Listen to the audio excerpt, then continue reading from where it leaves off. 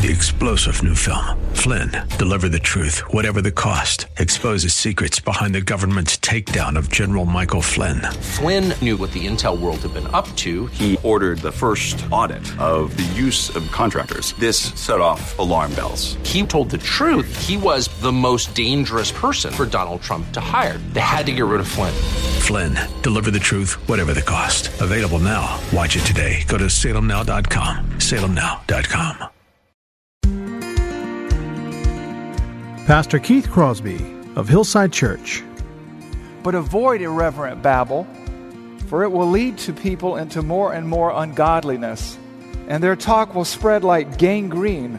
Among them also are Hymenaeus and Philetus, who have swerved from the truth, saying that the resurrection has already happened. They are upsetting the faith of some. But God's firm foundation stands, bearing His seal. The Lord knows who are His, and let everyone who names the name of the Lord depart from iniquity. I can see the promised land, though there's pain within the plan. There is victory in the end. Your love is my battle cry, the answer for all my life. Every giant will fall, the mountains will move, every chain of the past you've broken into. All the fear of the lies, we're singing the truth, that nothing is impossible with you. Oh, nothing is impossible. It has been said before that it's not what is being taught from the pulpit, but what is not being taught that does the most harm to the church. It's easy to compromise your witness when you become too focused or even obsessed on the wrong thing. Well, hello and welcome to today's edition of the Grace to Live radio broadcast with Keith Crosby, Senior Pastor of Hillside Church in San Jose, California. We are so happy that you've chosen to spend time with us today on the program. And as we always do, we would encourage you to follow along with us in your Bibles if you can. On today's program, we continue our series in the pastoral epistles as Pastor Keith continues to walk us through the book of 2 Timothy. So if you have your Bibles, please turn with us today to 2 Timothy chapter 2, verse 14, as we hear a message that Pastor Keith has entitled, The Facts of Life, Facts versus Friction. Now here's Pastor Keith with today's study. Today we're going to be talking about fact versus friction. That's not a typographical error. It's a weak attempt at humor on my part. And then it's subtitled Fact versus Fiction. But before we get into that, let's open with a word of prayer. Heavenly Father, we thank you that we could be here today among your church in this meeting house, this building, Father. We thank you that we can be here virtually too, online. And Lord, that we can all gather to hear God's word. Father, your word is the truth. It doesn't contain the truth. It is the truth. And it is that truth that sets us free from fear, from cultural narratives, Father, from friction, Lord, with this world. That we do not worry about what the world thinks, only what our Master thinks. And so, Lord, we commit this time to you in Jesus' name. Amen. It is a fact that there will always be conflict between Christ and the world. And that's inevitable for a follower of Jesus Christ, for His church. We're going to be in conflict with the culture until He returns in one form or another. Sometimes it almost looks on the surface as if it's the culture 21 and the church 7 going into the third quarter. But those appearances are often deceiving because we know that God is sovereign, right? We talked about that last week and the implications of all that. And so what we have to do as believers, as those who know the truth, as those who understand the world through the lens of Scripture, is we have to rely on God's Word and not things like lived experience or cultural narratives or whatever the propaganda is that's being circulated at any point in time. And therein lies the friction. But as we discussed last week we looked at 4 inescapable facts that will enable us to hang in and hang on during the tough times. And let me just review that, because these facts give us the perspective we need in times like this.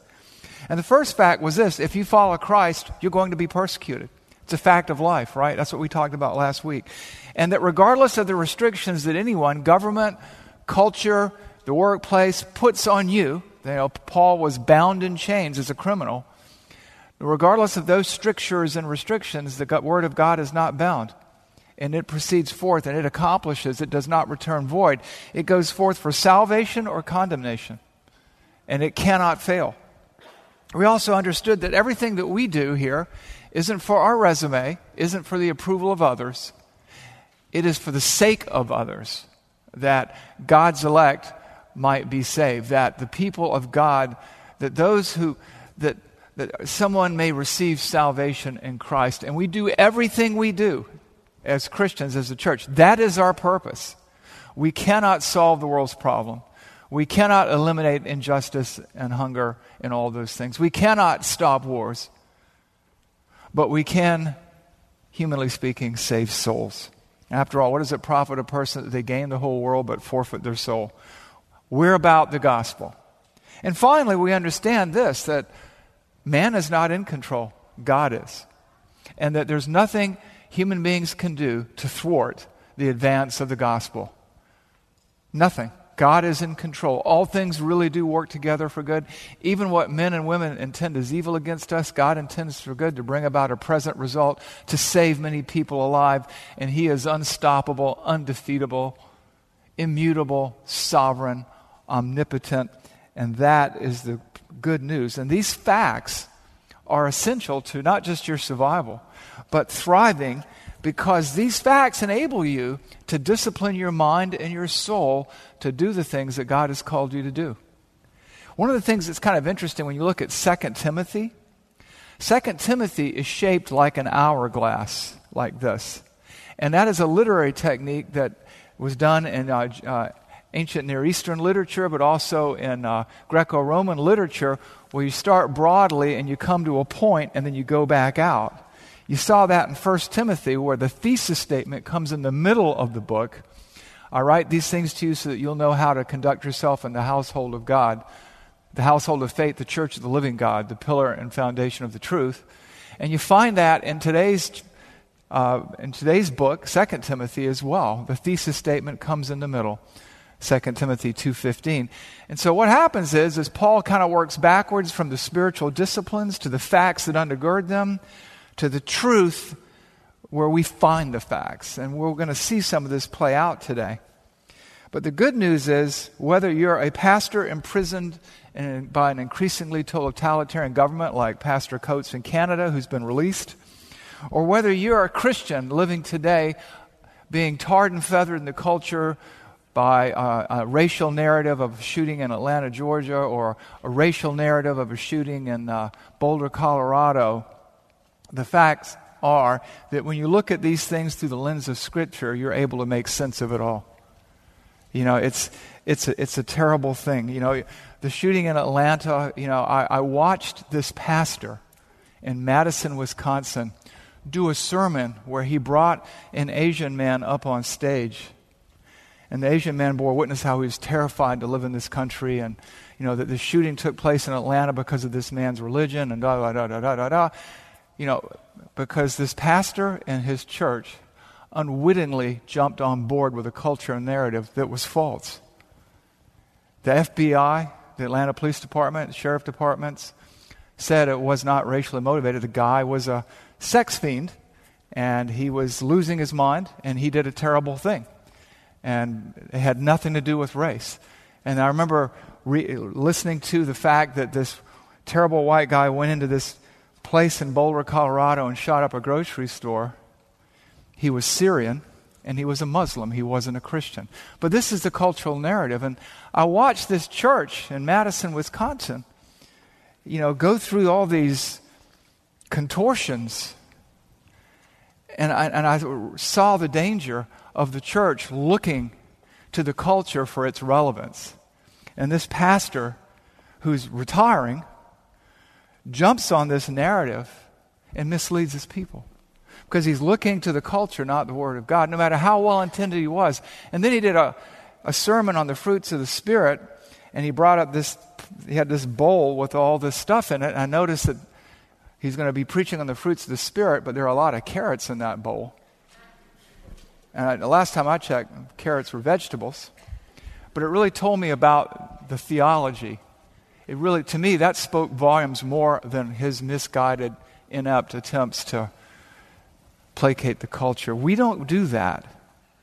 We have to look at what is true. We cannot let the culture groom us to react to its strictures and dictates. We're talking about on the podcast this Wednesday about that. You've been groomed, part 2. But today, what we're looking at is fact versus friction. And we are seeking to understand how then do we function in this world? Where are the facts found? What do we do with them? We saw the spiritual disciplines. We saw the facts of life. But where do they come from? And what do we do with these? So this week we talk about the source of all this, where we must get our facts. And we don't get our facts from social media. We don't get our facts from the New York Times, the Washington Post, which one week post a story and the next week on the back page retract it. We don't look to your truth or my truth. Those phrases would be laughable if they weren't so tragic. We look to the truth, which is the Word of God. And so today, I want us to look into, we'll be focusing on 2 Timothy 2, 14 through 16, but I just want to walk you through verses 8 through 18, or 19, 18, just for the context, so you can understand where this is all coming from and how it all fits into a larger scheme. And so we read this in 2 Timothy 2, 8. Remember Jesus Christ, risen from the dead, the offspring of David, is preached in my gospel, for which I am suffering, bound with chains as a criminal, but the word of God is not bound. Therefore I endure everything for the sake of the elect, that they may also obtain salvation that is in Christ Jesus with eternal glory. The saying is trustworthy, for if we died with him, we will also live with him. If we endure, we will also reign with him. If we deny him, he will also deny us. If we are faithless, he is faithful, for he cannot deny himself. Verse 14, remind them of these things. Remind them of these things and charge them before God not to quarrel about words, which does no good, but only ruins the hearers. Do your best. Do your best to present yourself to God as one approved, a worker who has no need to be ashamed, rightly handling the word of truth. But avoid irreverent babble, for it will lead to people into more and more ungodliness. And their talk will spread like gangrene. Among them also are Hymenaeus and Philetus, who have swerved from the truth, saying that the resurrection has already happened. They are upsetting the faith of some. But God's firm foundation stands, bearing his seal. The Lord knows who are his. And let everyone who names the name of the Lord depart from iniquity. Now, our verse is in that flow of thought. And what you can see is it's starting wide and it lands narrowly on verse 15. So let me just pick up in verse 14 again. Remind them of these things, the things that came before, and charge them, command them before God, not to quarrel, not to quibble about words. In those days, Judaism said every word had 5 meanings, and so the Judaizers and the false teachers were always playing with that kind of idea. Charge them before God not to quarrel about words, which does no good, but only ruins the hearers. People get wrapped up in all kinds of junk and they miss the main thing. Verse 15, do your best to present yourself to God as one approved, a worker who has no need to be ashamed. Why? Rightly handling the word of truth. But instead, avoid irreverent babble, for it will lead people into more ungodliness, and their talk will spread like gangrene. Among them are Hymenaeus and Philetus, who have swerved from the truth, saying that the resurrection has already happened. They are upsetting the faith of some. What is going on here? Paul is imparting to Timothy and to us by extension what it's going to take to minister in this world, in their Christ-hostile world, which happened at that time to be on the eve of the Neronian persecution. But if you're watching the world around you right now, you can feel the heat being turned up on Christ's church. And so Paul writes more or less on the eve of his execution as an enemy of the state to calm and to stabilize and to prepare Timothy for what lies ahead. And that's a ministry without him. It's a ministry where he's going to have to depend not on somebody he could talk to like an apostle, not a prophet, but the written word of God, which really transcends everything else. Timothy is frightened, he's shaken, and Paul encourages him to fan into flame the gift that God has given him for the sake of the gospel. He pointed Timothy toward those spiritual disciplines that we talked about 2 weeks ago and to the facts of life that we talked about last week. And then he brings it all down to the Scriptures. Cling to what is true is what he tells him and he tells us. And he tells him and he tells us to do that, you have to learn what is true. And these two necessities are what we're going to be talking about today. Because if you don't do these two things, you won't even know what the facts of life are. You won't have a foothold on which to push off to discipline your mind, your soul, your heart, your life around the spiritual disciplines that you need. And so Paul is working backwards to this point, and he brings these two essentials to bear. And let's talk about the first essential. Cling to what is true. Cling to what is true. Don't lose sight of reality. Don't lose sight of truth. Hang on to it. You see that in verses 14 and 16. There are two commands here, or two types of commands. There is a positive command and two negative commands. And let me just walk you through these two verses here that sandwich in the point of the whole book. Remind them of these things. That's the positive command. All these things that we just talked about. The spiritual disciplines, the facts of life. If you're a Christian, you're going to be persecuted. But God is sovereign. We do what we do for the glory of God, the good of others, and our own growth. And God's word cannot be bound. Remind them of these things. And then he says, and charge them. That's a military term. Order them, command them before God, before our commander-in-chief, you might say, not to quarrel, not to quibble about words, which does no good, but only ruins the hearers. Verse 16, but avoid irreverent babble, for it will lead people into more and more ungodliness.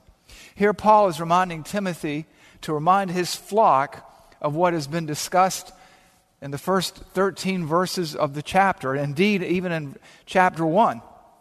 And we talked about this before, the matters of spiritual discipline, to draw strength from the graces of Christ. Be strengthened. Remember what Christ has done for you. To remind them of the discipline of discipleship, of investing in others, of passing on the teaching to others who will be able to teach others also. Christianity is a team sport, not a spectator sport. Remind them of the discipline of suffering, like a good soldier, like an athlete straining ahead, like a hardworking farmer. Remind them of these disciplines. Remind them of the discipline of thinking these things through, because God, if they dwell on these things, if they obsess on these things, if they agonize on these things, God will grant them understanding. And this keeps us away from foolish and rash decisions like embracing the latest crisis on stage without waiting to see what the facts are, as this pastor did in Madison, Wisconsin. It helps us avoid substituting something else for the gospel. And then he goes on and he says, remind them of these things. And these are the fact that if you follow Christ, you will be persecuted. The fact that God's word cannot be bound. The fact that we do all things for the sake of others. And the fact that no matter what happens in this crazy world around us, God is sovereign.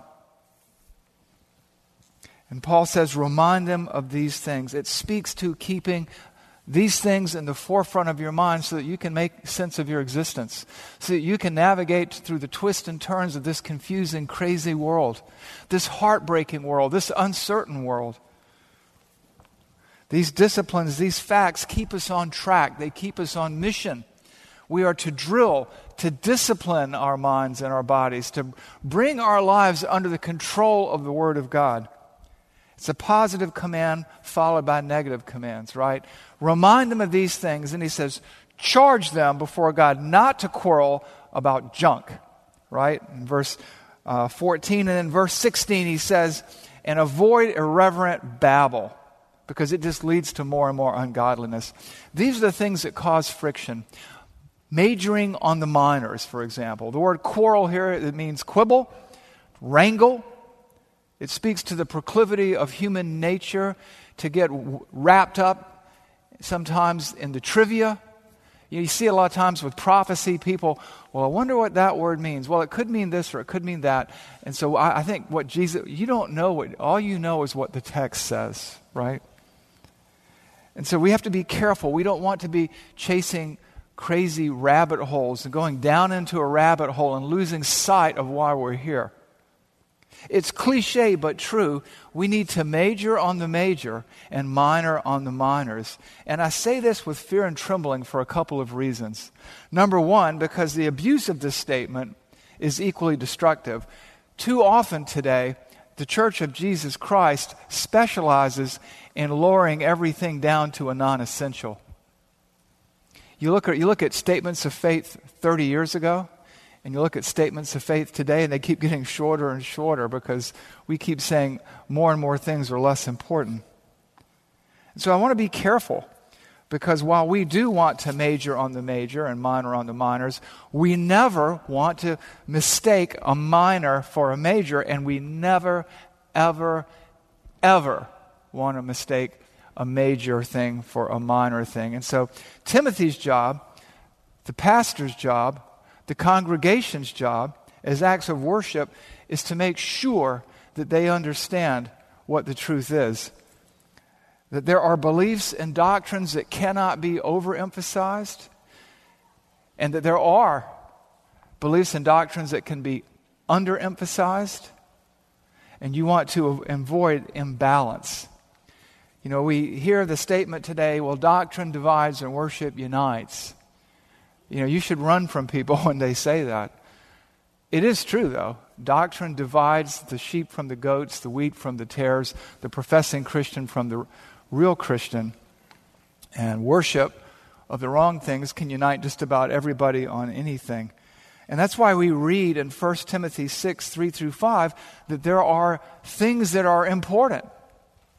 And it says this in verse 3, if anyone teaches a different doctrine and does not agree with the sound words of our Lord Jesus Christ and the teaching that accords with godliness, he is puffed up with conceit and understands nothing, because he has an unhealthy craving for controversy, for quarrels about words, which produce envy, dissension, slander, evil suspicions, and constant friction among people who are of depraved mind and deprived of the truth. Here we see truth versus friction.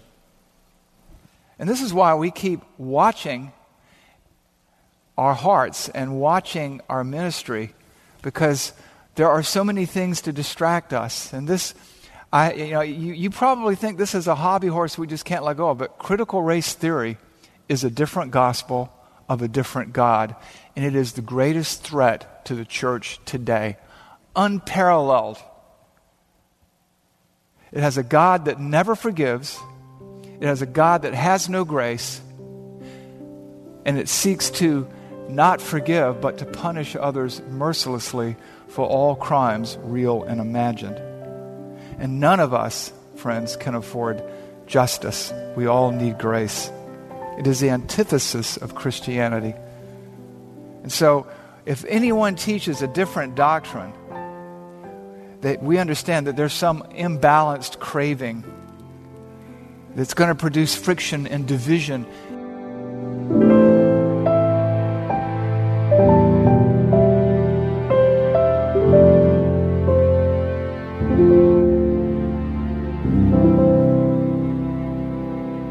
Pastor Keith Crosby with today's Grace to Live radio broadcast.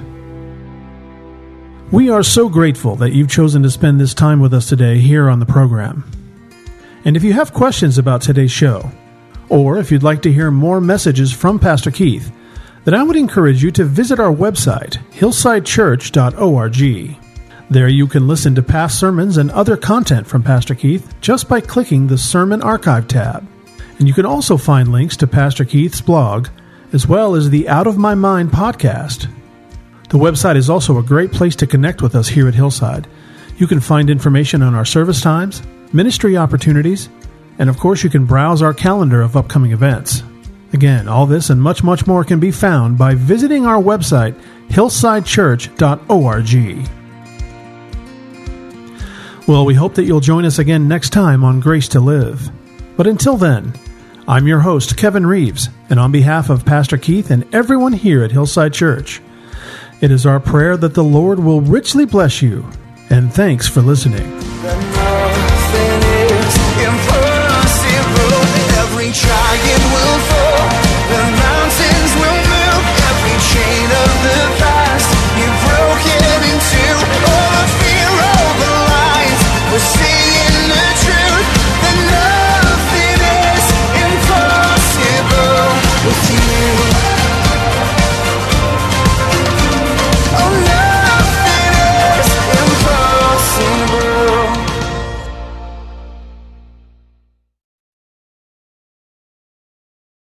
Three-star General Michael J. Flynn, head of the Pentagon Intelligence Agency, knew all the government's dirty secrets. He was one of the most respected generals in the military. Flynn knew what the intel world had been up to. He understood its funding. He ordered the first audit of the use of contractors. This set off alarm bells.